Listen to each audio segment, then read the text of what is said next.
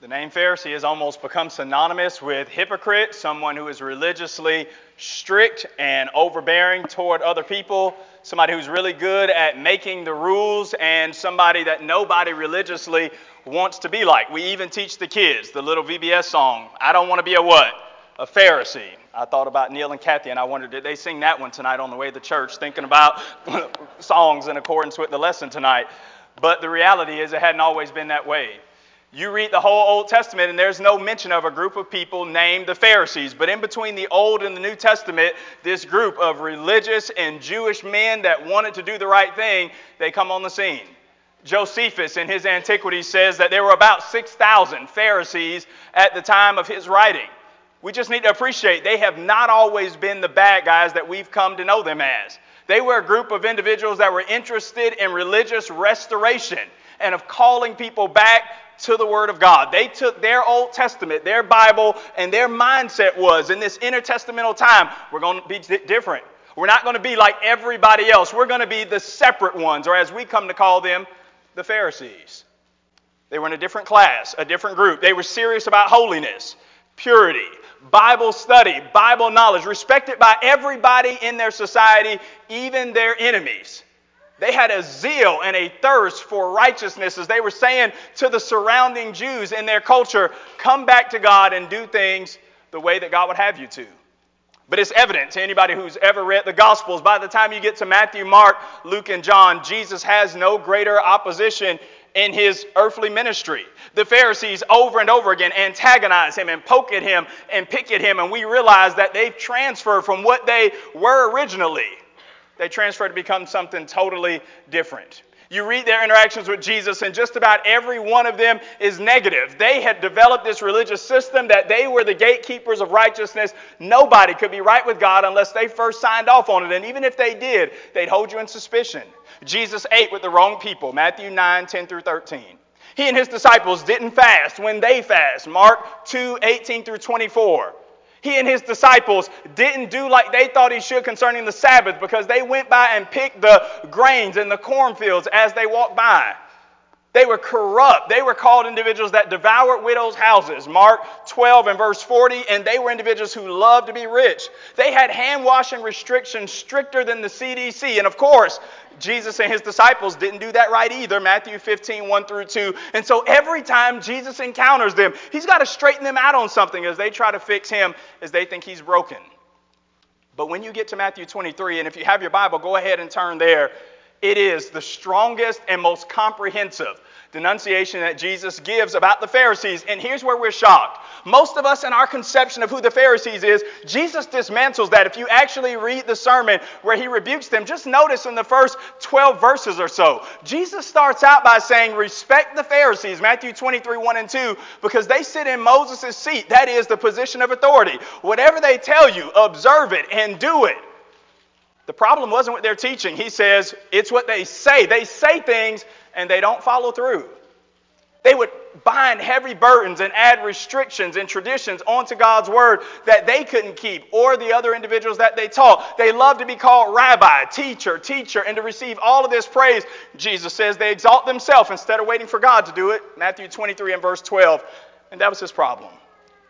And you and I know who the good guy is in Matthew 23 and who the bad guys are. And we read through the Gospels, Matthew, Mark, Luke, and John. And in our hearts, we cheer on Jesus. Rightfully so. Get them, Jesus. Get them, Lord. Prove them wrong. But we need to appreciate what they ended up as is not what they started as. What they became was what they never intended to be. And as individuals who have picked up the New Testament and said, let's restore it. Let's get back to the Bible and be Bible people. I just think when we read about the Pharisees, it's a scary endeavor to say people that are religiously zealous, that really want to do the right thing, can end up where those guys ended up. And Jesus says you can.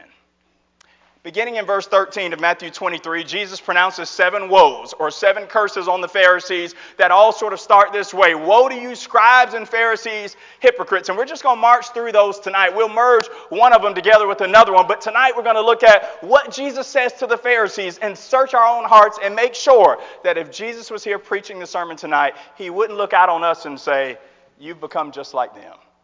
We'll look at things tonight, and all of the points will have this tagline, you might be a Pharisee if. and we'll examine our own hearts. This really isn't about you examining other people. It's not about me examining you. I'm not even indicting us and saying that we are Pharisees, but it simply is a spiritual checkup to say, let's never become like them. Let's begin. Number one, you might be a Pharisee if you make it hard for other people to follow Jesus. Matthew 23, verse 13, Jesus says, "Woe to you, scribes and Pharisees, hypocrites! You neither enter into the kingdom yourselves, and then you make sure that you shut the gates for other people who would enter in."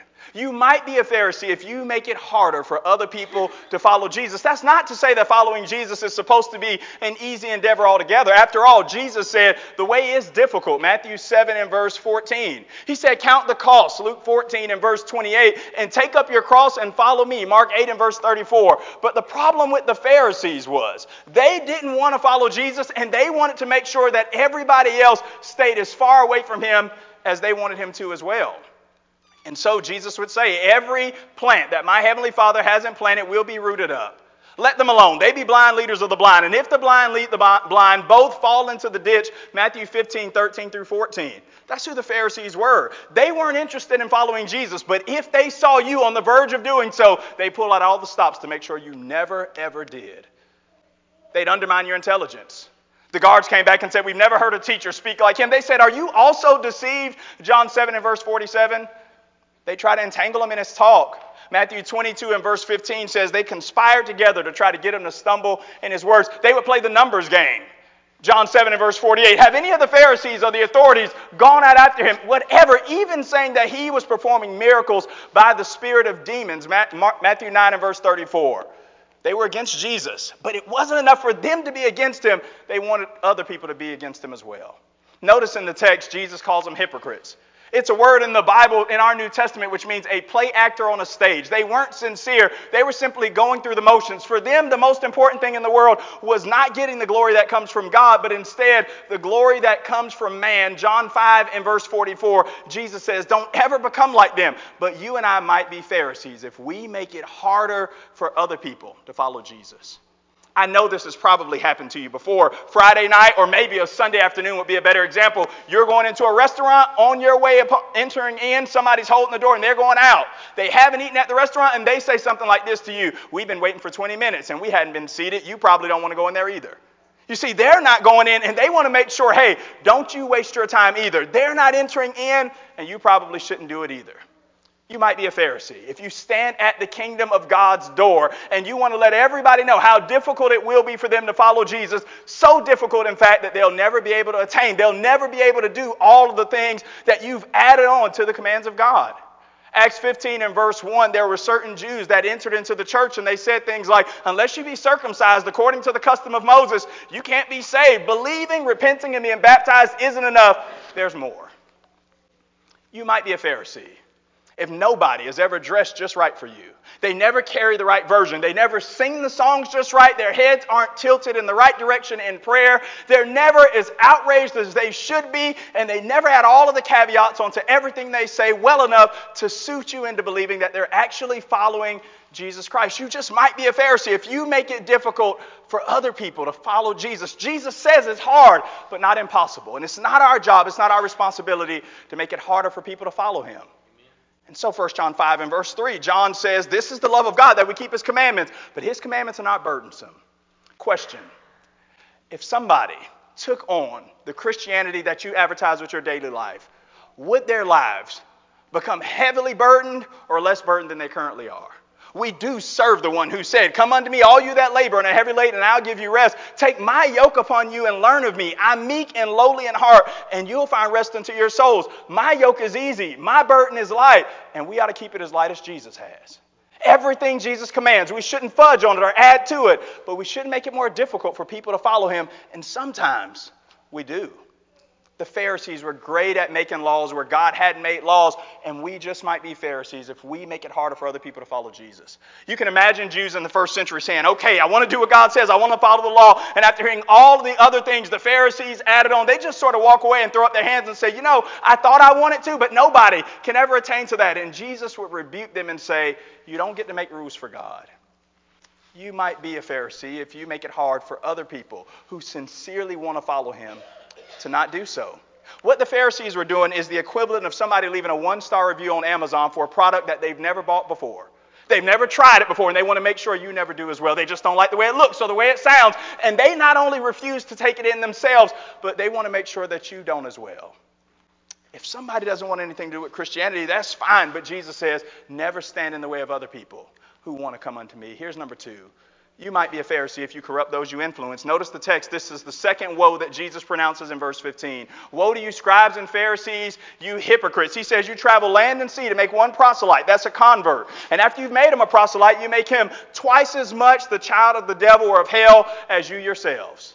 You and I might be Pharisees if we corrupt the people that we influence. Now, the Pharisees would travel land and sea. The Old Testament nowhere says go into all the world and make everybody a practicing Jew. That's not what they're doing. But they are going to different places and trying to convert people to their method of keeping the law and being faithful. And notice, Jesus doesn't rebuke them for that. He doesn't rebuke them for their zeal and trying to turn people to what they believe is the accurate interpretation of the law. But he does rebuke them for making people worse off after having encountered them. In fact, he says you're twice as much the child of hell as you were after if you encounter these Pharisees. You remember Jesus told them, you are of your father the devil, and the lust of your father you will do. John 8 and verse 44, he says, after people encounter your teaching, they're worse off than they ever were. You know, this is the opposite of what's supposed to happen after people study the Bible and spend time with the Word of God. The design is that they're supposed to be drawn closer to God and not further away. And we need to examine ourselves because every single one of us wields an influence. We do. A little leaven leavens the whole lump, 1 Corinthians 5:6, and that doesn't have to be a negative thing. We do wield an influence. That means people either find it harder to curse, gossip, and slander in your presence, or it's easier for them to do so because your spirit and the way you carry yourself just rather invites it, or at least it doesn't cause them to turn the other way. But every one of us wields an influence, and we might be like the Pharisees if people behave less like Christ around us than they would otherwise. Jesus says, after you get done talking to somebody, they're twice as much the child of hell as they ever would have been had you never said anything to them. You know, this shocked people. Because Jesus was saying in the Sermon on the Mount in Matthew 5 and verse 20, your righteousness has to exceed the righteousness of the scribes and the Pharisees. Everybody wanted to be enrolled in their class, in their school. And Jesus is saying, don't do it, it'll ruin you. If you know a person that was sensitive to the New Testament, they didn't want to violate the will of God. They wanted to live a holy, righteous life and to please God. But you influence them. Hey, don't take it so seriously. Hey, you sin and you curse and you might have an anger problem and you might be a person that has a bad attitude. But hey, don't worry about it. And you sort of relax the commandments of God. You just might be a Pharisee.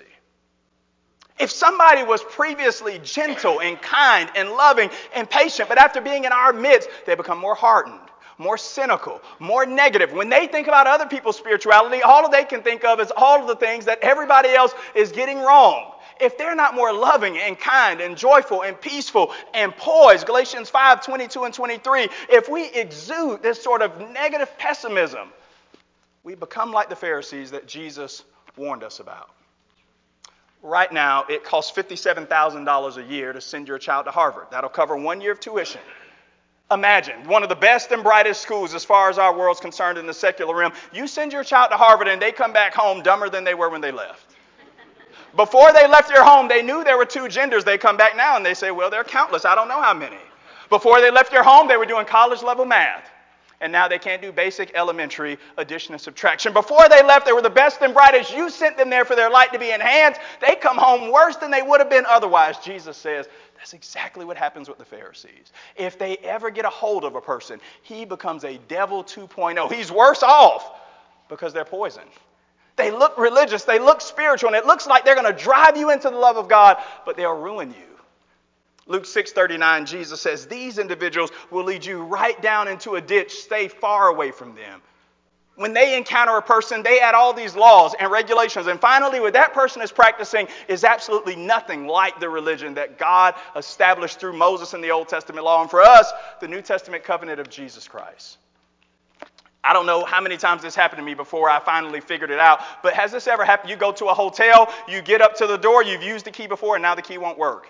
It just won't work for you, and you've got to go back and get another key. And maybe a day or two later, the same thing happens. You know how long it took me before I finally figured out if you put the hotel key next to your cell phone, it demagnetizes the key, and it just won't work. It'll frustrate you on end. And Jesus is saying, the Pharisees are that which demagnetizes the word of God once it gets into the heart of somebody. If they come into contact with it, if they come into contact with you as you're trying to pursue the love and word of God, they'll ruin you spiritually.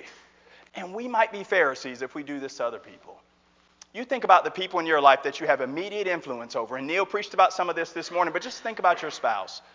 Peter says in 1 Peter 3 and verse 7, we're heirs together of the grace of life. And just think about this. Do you make it easier or harder for your spouse to follow and serve Jesus Christ? Think about your children. Ephesians 6:4, bring them up in the nurture and admonition of the Lord. Do they struggle to harmonize what they see on Sunday and Wednesday with what they see in your daily life and in your home? If that's true about us, we might be like the Pharisees. If the people that we work with and in our families are shocked when we invite them to worship or to a gospel meeting or a special event because they had no idea that we took our religion that seriously, then maybe we become like the Pharisees Jesus warned us. If we corrupt people with our influence, if people turn away from Jesus Christ because of us, we're just like these individuals that Jesus curses. Here's number 3. You might be a Pharisee if you have misplaced priorities. Jesus goes through a long exposition in verse 16 down through 22, and he basically says they got things backwards. They think that the gold in the temple is more important than the temple itself, or the gift on the altar is more important than the altar that actually sanctifies the gift. Jesus says you've got things flipped. Your priorities are messed up. You're not doing things the way God would have you to do them. They would do these sorts of things and have these little caveats basically as a sort of spiritual fingers behind your back. Well, you can't really hold me to that oath because I didn't swear by the gold that's in the temple. I just said I really promised based on the temple itself. Or you can't really make me keep my word. I didn't swear about the gift on the altar. I just promised to do it based on the altar itself. And Jesus says there's no need for that. Matthew 5:33 through 37, Jesus says, let your yes be yes and your no be no, but don't play these little games. And here is where Jesus changes the way we really ought to think about the Pharisees. A lot of people think the problem with the Pharisees was they took the Bible too seriously, and Jesus says, absolutely not. Their problem was they didn't take the Bible seriously enough. They were actually the individuals that were looking for loopholes around the Word of God, and they would try to find ways to say, well, God didn't say I couldn't do this, and so maybe I do have an avenue or a lane where I can disobey God and still be justified. Do you find yourself often asking this question? I really want to do this action. Is it a sin to do X or Y? Am I really going to go to hell if I do X or Y? If that's our mindset, we're just like the Pharisees. If the line of righteousness was here, the Pharisees would want to snug up as close to it as they could. They had misplaced priorities. Their priority was not on glorifying God. It was gratifying self through whatever means they could to find a back door into doing what they wanted in their heart, their will, never his. And Jesus says, don't become like them. Take an example. In Exodus 20 and verse 12, the Old Testament says, honor your father and who? Honor your mother. But there was more. The law said if you disobeyed father and mother, Exodus 21:17, the penalty for that was death. The Jewish people had a responsibility financially to take care of their parents, but the Pharisees said, not us. Mark 7:9 through 13, they would say something like this, well, I was going to give this piece of money or this piece of property to my family, but it's been put in the category of Corban, and now I won't be supporting or helping out my family. I won't be able to help my parents. And Jesus says, listen, the commands of God never conflict each other. You never have to choose between obeying this command of God or that command of God. They've got misplaced priorities because in the end, their heart is not set on doing what God would have them to do. And we need to examine ourselves and say, what's my chief aim in life? If my chief aim in life is doing just enough so that God will welcome me in, and if everything else that isn't explicitly stated in Scripture or condemned, well, I just want to get by. Is it a sin to do this? Well, if it's not, I'm going to engage in it, never asking, does this action help me to truly live to the glory of God to the best of my ability? We might be Pharisees if our priorities are misplaced. Here's number 4. You might be a Pharisee if you major in the minors. Jesus tells them in Matthew 23 through 24, he says, you wash the outside of the cup and the plate, and you appear to be clean, but inwardly you're full of dead men's bones and self-indulgence. You're guilty of that. He says you're like whitewashed tombs. On the outside you appear to be clean, but inwardly you're full of dead men's bones. He says you strain out a gnat and you swallow a camel. They were concerned with purity, and that was a good thing, but they majored in the wrong things. He says they tithed mint and cumin and anise, these small spices, but they neglected the weightier matters of the law, like justice and mercy and faith. They majored in minor things. They focused on the wrong things. and they missed what God would have them to do. You know, the Old Testament law says that you should tithe. That's Leviticus 27 and verse 30. And they did. They took it seriously, even down to these little spices in Matthew 23 and verse 23. He says they tithed anise and mint and cumin. There was these small spices in their garden. Imagine this meticulous Pharisee out in his garden just plucking 10 off and saying, well, this one belongs to God, and being serious and sincere. And Jesus says, you know what? You shouldn't leave that undone. That's important, but you've left off these other things. You've forgotten the things that really matter to God the most. You strain out a gnat and swallow a camel. According to Leviticus 11, a Jewish person couldn't eat a camel or a gnat. Which one do you think it would have been easier to make sure that you don't eat? I mean, you can see the camel coming. Jesus says you would strain out a gnat to make sure that doesn't get through, and in comes this camel, because you know what? You've got misplaced priorities. And we might be like the Pharisees if our priorities are upside down spiritually. This is important because Jesus uses a word here which means there are some words and some things in the Bible that are more weightier and important than others. This doesn't mean that we get to pick and choose which parts of the law of God we obey, but it does mean this: beware of being somebody who's interested, spiritually speaking, in all of the silverware, tablecloths, and all of the various condiments spiritually, and missing the meat of the meal, because that was the Pharisees. They missed the major thing. And what was the major thing? Notice the text in verse 23. Mercy, justice, and faith. In a nutshell, Jesus sums up the two great commands. To love God with heart, soul, mind, and strength, and love your neighbor as yourself. In Micah 6 and verse 8, Micah had a similar question. What does God want from me? And he says, he's shown you, O man, what the Lord requires of you. Do justice, love mercy, and walk humbly with your God. We might be Pharisees. We might have become like them if we major in the minor things. If we're so concerned with all of the laws that the major things, they actually hang on these. This doesn't mean that we shouldn't care about the details. You know, sometimes people hear something like this and they say, you know me, I'm never going to become a Pharisee. Because I'm going to tell you right now, I'm not going to get into memorizing the Bible and into facts and all of that. I'm just going to go out. I'm going to love people. That's what I'm going to spend my time doing. That's what happens. That's how Pharisees are made. They get concerned with all of the details and making sure they get the Bible right. But Jen Wilkin hits the nail on the head when she says, beware of trying to love God without knowing His Word.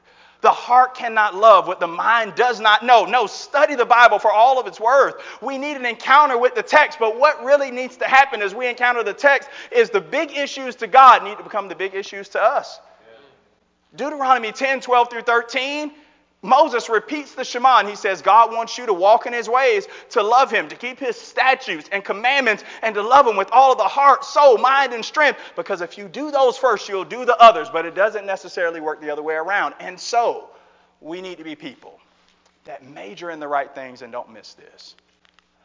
I don't know if you knew this, but in the early 2000s, Starbucks almost went out of business. I mean, their stores were still open, but they were struggling financially. Howard Schultz, their CEO or one of their financial advisors at the time, said, you know what we're going to do? We're going to close our stores. February 2028, they shut down all 7,100 stores for about 3.5 hours. It cost them about $6 million. Schultz said it's the best thing we ever did. We had to retrain our baristas so that they learned how to make coffee the best way. We lost our way. We got out of our way. We lost what we were really good at. He said, we are not a coffee company that serves people. We're a people company that serves coffee. And he says, we've been doing it wrong. They reordered new espresso machines, and they said, we're going to start over. They said every coffee that sits around for longer than 30 minutes, it has to go. And at least temporarily, they said the aroma from the bread and the sandwiches is overwhelming the smell of the coffee. It's got to go. We've got to keep the main thing. The main thing. And in Christianity, we need to be saying to ourselves, what's the main thing? Do I major in the minors? Am I caught up in the details at the expense of that which really matters the most to God? Do I love my neighbor? Do I love God with heart, soul, mind, and strength? Or am I caught up in the peripheral details? Because if I am, I become like the Pharisees. It's the person that says to themselves, I'm all about modesty so long as I don't make anybody stumble. And as important as that is, the heart of modesty, so far as the New Testament's concerned, is this: God is the Lord of my life. And the most important thing about me is my faith and not my fashion. If you get that heart right, you always take care of the other. The person that majors in the minors is the person that sits around and says, you know what, let's argue about how we ought to support orphans, but never really get around to supporting them. Let's never really get around to doing anything. We'll just talk about it a lot, and they major in all of the finer points and all of the details. It's the person that gets infuriated if worship starts 1 minute late because people are walking around greeting everybody, but they're as antsy as a 4-year-old if the closing prayer goes 15 seconds too long. They're worried about the wrong things. And the Pharisees, they were meticulous. And Jesus says, hey, you don't have to choose. The good news is you can tithe just like you're doing, but don't ever do it at the expense of those things that all of the commands to tithe actually hang on. There are some things that are more weightier and more important, and we just need to make sure that we keep our priorities spiritually in order. They were backwards, and they emphasized the wrong thing. See, a Pharisee majors in the minors and minors in the things that are really major to God. The things that God has said a lot about in His Word don't really matter to them. They find some hobby, some interest, some little pet project, and that becomes their spiritual compass all the days of their life. And in the end, they're as dead as the spiritually dead that they despise. Here's number 5. We got ahead of ourselves a moment ago with our verses, but here it is. They rather look good than do good. Number 5. Jesus says they're like whitewashed tombs. They appear to be clean outwardly, but inwardly they're full of dead men's bones. And this is what Pharisees are really all about. To them, it's all about appearances. If you're still in Matthew 23, go up to verse 3, and maybe you draw a line from verse 3 down to these verses in 25 through 28, because in verse 3, notice what Jesus says. He says, everything they do it for what purpose? To be seen by men. Their religion was a show. It was a sham. It was insincere. It's what Paul meant in 1 Timothy 4 and verse 2 when he says, through the insincerity of liars and hypocrisy, everything the Pharisees did, they did it for show. Jesus uses some strong terminology about them cleaning the outside of the cup, but keeping that which is within filthy and dirty. He says they're like whitewashed tombs. A Jewish person couldn't touch a tomb, according to Numbers 19 and verse 16, and so they would just whitewash the tombs. But Jesus says, inwardly, you're still dead. In Luke 11 and verse 44, he says, you guys are like unmarked graves, which people don't realize they have stepped on as they pass over. You're the worst because you're not genuine. Pretend religion is the worst kind of religion to practice, but it's the easiest kind because in the end, you don't have to practice anything. You just have to look like you are. They would bind these heavy burdens on people that nobody could carry, not even themselves, Matthew 23 and verse 4, and they just had to look spiritual, but in their hearts, they really weren't. You probably know this word, virtue signaling. Have you heard that word before? Virtue signaling is this idea where you, through words and actions, try to present yourself as pious and a morally good person with a strong conscience by the things you do. In the end, people that virtue signal, they're really people that are more concerned with how other people see them than who they truly are within. It's the person that says, I want to be on the right side of history and I want people to see me doing the right things. And so a watchword for people that virtue signal, if you use this word, I'm not saying you're a virtue signaler, but you might be. People that are virtue signalers always use this word. I want to bring awareness to, and then insert your cause. I want to bring awareness to this. And it's the equivalent of saying this. I want to bring awareness toward bullying. And you record a person being beat up by a bully rather than actually stopping the bully from beating them up, because after all, virtue signalers don't have to do anything. They just have to sort of look the part. It's the person that changes their profile picture to support a cause that they're really not engaged in, but hey, everybody's doing it. I mean, you should. It's the person that says, I'm sending thoughts and prayers when they haven't thought or prayed about anything.